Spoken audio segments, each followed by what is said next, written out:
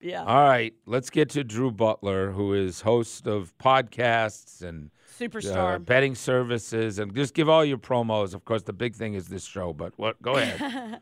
Punt and Yeah, pass. first off, happy 2024. I don't know why you have to spread false narratives like I'm some, juiced up roid head who gets angry over everything. I'm chill, bro. I got a great family. I got great jobs. I love my life, man. Happy 2024. You've been all over this Falcons regime, though, all year. Yeah. You've been, and by the way, are you on the phone tight here? You're not on speakerphone, are you? No, I'm on my AirPod. Does it sound good? No. Now it's a little better. Yeah. So Okay. So you have been on the Arthur Smith regime. Drew Butler, host of the Steakhouse every Monday and other days as well. But you've been on. Why have you kind of zeroed in on Arthur and this coaching staff? I would argue before almost anybody in town. It's just the product on the field.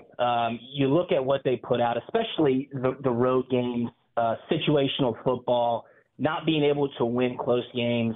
Every game that they won this year, if you think about it, came off of Younghoe Koo's foot, and a lot of times they had some help to get into those situations. But having been in NFL locker rooms, understanding the preparation that goes on week after week, the attention to detail that it takes, the hyper-focus in situational football, third downs, when to go for it, when to go for two, how to attack a game plan, and then one of the biggest ones, stacking wins. And you and I have talked about it all season long, Steak. The best teams in football put together win streaks of 3, 4, 5 games to fight, scratch, and claw their ways back into a season.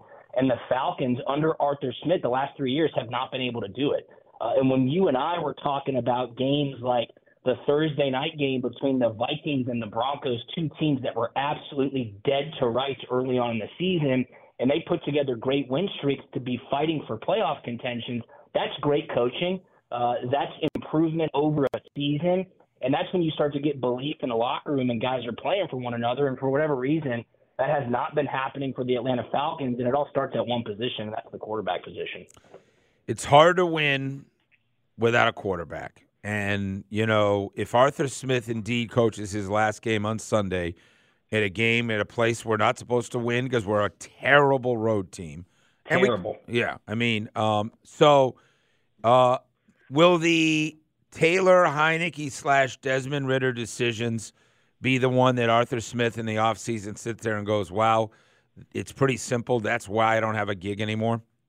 Yeah, because you're in currently the worst division historically in NFL history. Your schedule has been one of the most historically easy schedules ever, and you haven't been able to capitalize. And that's because you don't have a quarterback, and this league is driven by the quarterback.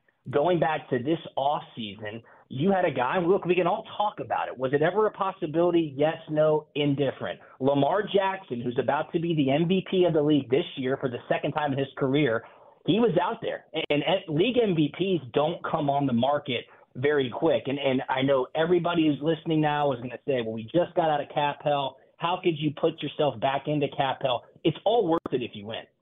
Full stop. It's all worth it if you win. We talked about the Los Angeles Rams. They leveraged their entire franchise. They got a Super Bowl ring out of it. They were dead to rights early this season. They've already clinched a playoff spot once again. Why? Because they have a quarterback. It is as simple as that. Obviously, they have skill position guys who produce massively on offense. They've got an all-pro. No, you're right. Listen, but it matters because that's what it takes when to you've go for gold. When you've gone 60 years and you don't have a title. When Tampa Bay went to cap hell, they went and got another Super Bowl. And by the way, they're probably going back to the playoffs with all the cap hell. You said the same thing about the Rams. They went to cap, purgatory, but they got a Super Bowl. And last I checked, nobody wants a part of the Rams in the playoffs in terms of an upset opportunity.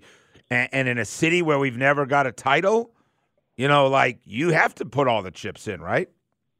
Absolutely. Can I just say one thing? Because it happened after Sunday's game, which was an absolute debacle in Chicago. You go onto social media, and I know it's overly negative. We all get that. But the people blaming Arthur Blank, I simply don't get it. Because what Arthur Blank does as an owner is essentially top world class across the board. And everybody talks about no Super Bowls. Okay, the Atlanta Falcons gifted away a Super Bowl victory just 6 years ago. He has an amazing world-class stadium that he built for this city. The work that he does in the community is incomparable across the NFL. And he takes care of his players, staff, and the families of the Atlanta Falcons, literally probably top 5 in okay, the entire but how league. does that affect Everything it? that he does as an owner, But a guy sitting. everything that he does as an owner is first class. Look across the league. David Tepper throwing drinks on people. Dan Snyder, the community, the players, the staff hated him.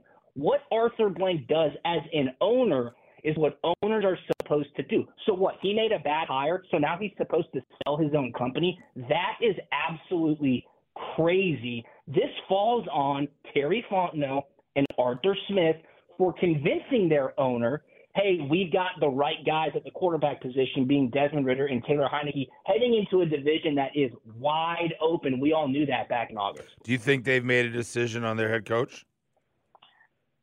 Barring an absolute crazy ending to the season, I think so, because, look, they need help. They have to win on the road a division game, which they haven't been able to do. Then Tampa would have to lose to the worst team in the league. So you're going to have a lot of things fall your way. And then you probably have to win the wild card game. I do think that. And it looks like it'll probably be Philly if the Falcons do host a wild card game, which would just be crazy. But you'd have to win that game, too, to really not only save your job, but save the fan base to remain invested in the Atlanta Falcons, because they're reeling right now. And that's probably the most upsetting part. I agree with you. And I thought Rusty made a great point about the AIS number, the ass in seats. Yeah. That's the problem. You're right about that, Sandra. That's number That's one. a huge. You have no goodwill, and Arthur Blank doesn't have any goodwill right now. And I'm not telling you you're totally wrong by saying. I mean, Arthur Blank's I think done a very good job. I don't know. You're supposed to let your guys run the team. If you're a meddler, you're in trouble. Exactly. If you don't meddle enough, Let me just mention the Falcons draft this year, because I don't think Terry Fontenot's in trouble either. Bijan Robinson, Matthew Bergeron, Zach Harrison, who is coming on for sure as a third-rounder, Clark Phillips, DeMarco Hellum out of Alabama. I mean, given they only had 5 or 6 picks, really not a bad draft overall for the Falcons, and the one before not so bad either. It's just the quarterback. Yeah, and I talked about this with Mark Zeno a couple weeks ago, God bless him, because he was giving Arthur Blank a hard time as well. And I said, what do you want Arthur Blank to do, the owner of the team? When Fontenot and Smith go to him earlier this season and say, here's the plan, do you want then Arthur Smith to go, guys, I don't know. Right. I don't know, guys, because that's not his place. He hires those guys to make those decisions. He allows them to play with those decisions. That's what good owners do, and these guys have failed, ultimately. 2022 draft, just to mention to you and Sandy, I mean, that was, Drake London, Tyler Algiers, Desmond Ridder in the third round, right? Who was the second-round pick then? Is that in front of you? Arnold Ebiketie. Oh, yeah, that's good. Right? I mean, so. I'm going to double down because I could say that's even worse because what you've done so with what pretty do you good think, talent. Steak? Do you think Smith's gone, Fontenot stays? Do you think both are gone? No, I don't think Terry. No, I don't think Terry Fontenot's gone. I don't think so at all. I think Arthur Smith just, it's just 3 years, no playoffs. He'll be the first Falcon coach since the early 70s to be not in the playoffs and lose his job. So we'll see. I think if they go to the play, do you think if Arthur Smith gives up offensive play calling duties, he could save his job as head coach? Depends how they play against New Orleans, man. I'm telling you, Arthur was so angry after the Bears game, right? And Arthur Blank. Yeah. He was so angry after the Bears shout game. out to Mike Bell asking Arthur Smith yesterday, are you confident you can go get a quarterback to get this job done after the season? Because that was quite the question to the head coach. No, it was good. It was a good answer. It was great. He said, we'll talk after the year.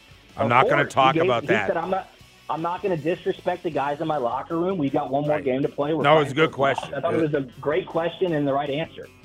I miss you, buddy. We'll see you Monday.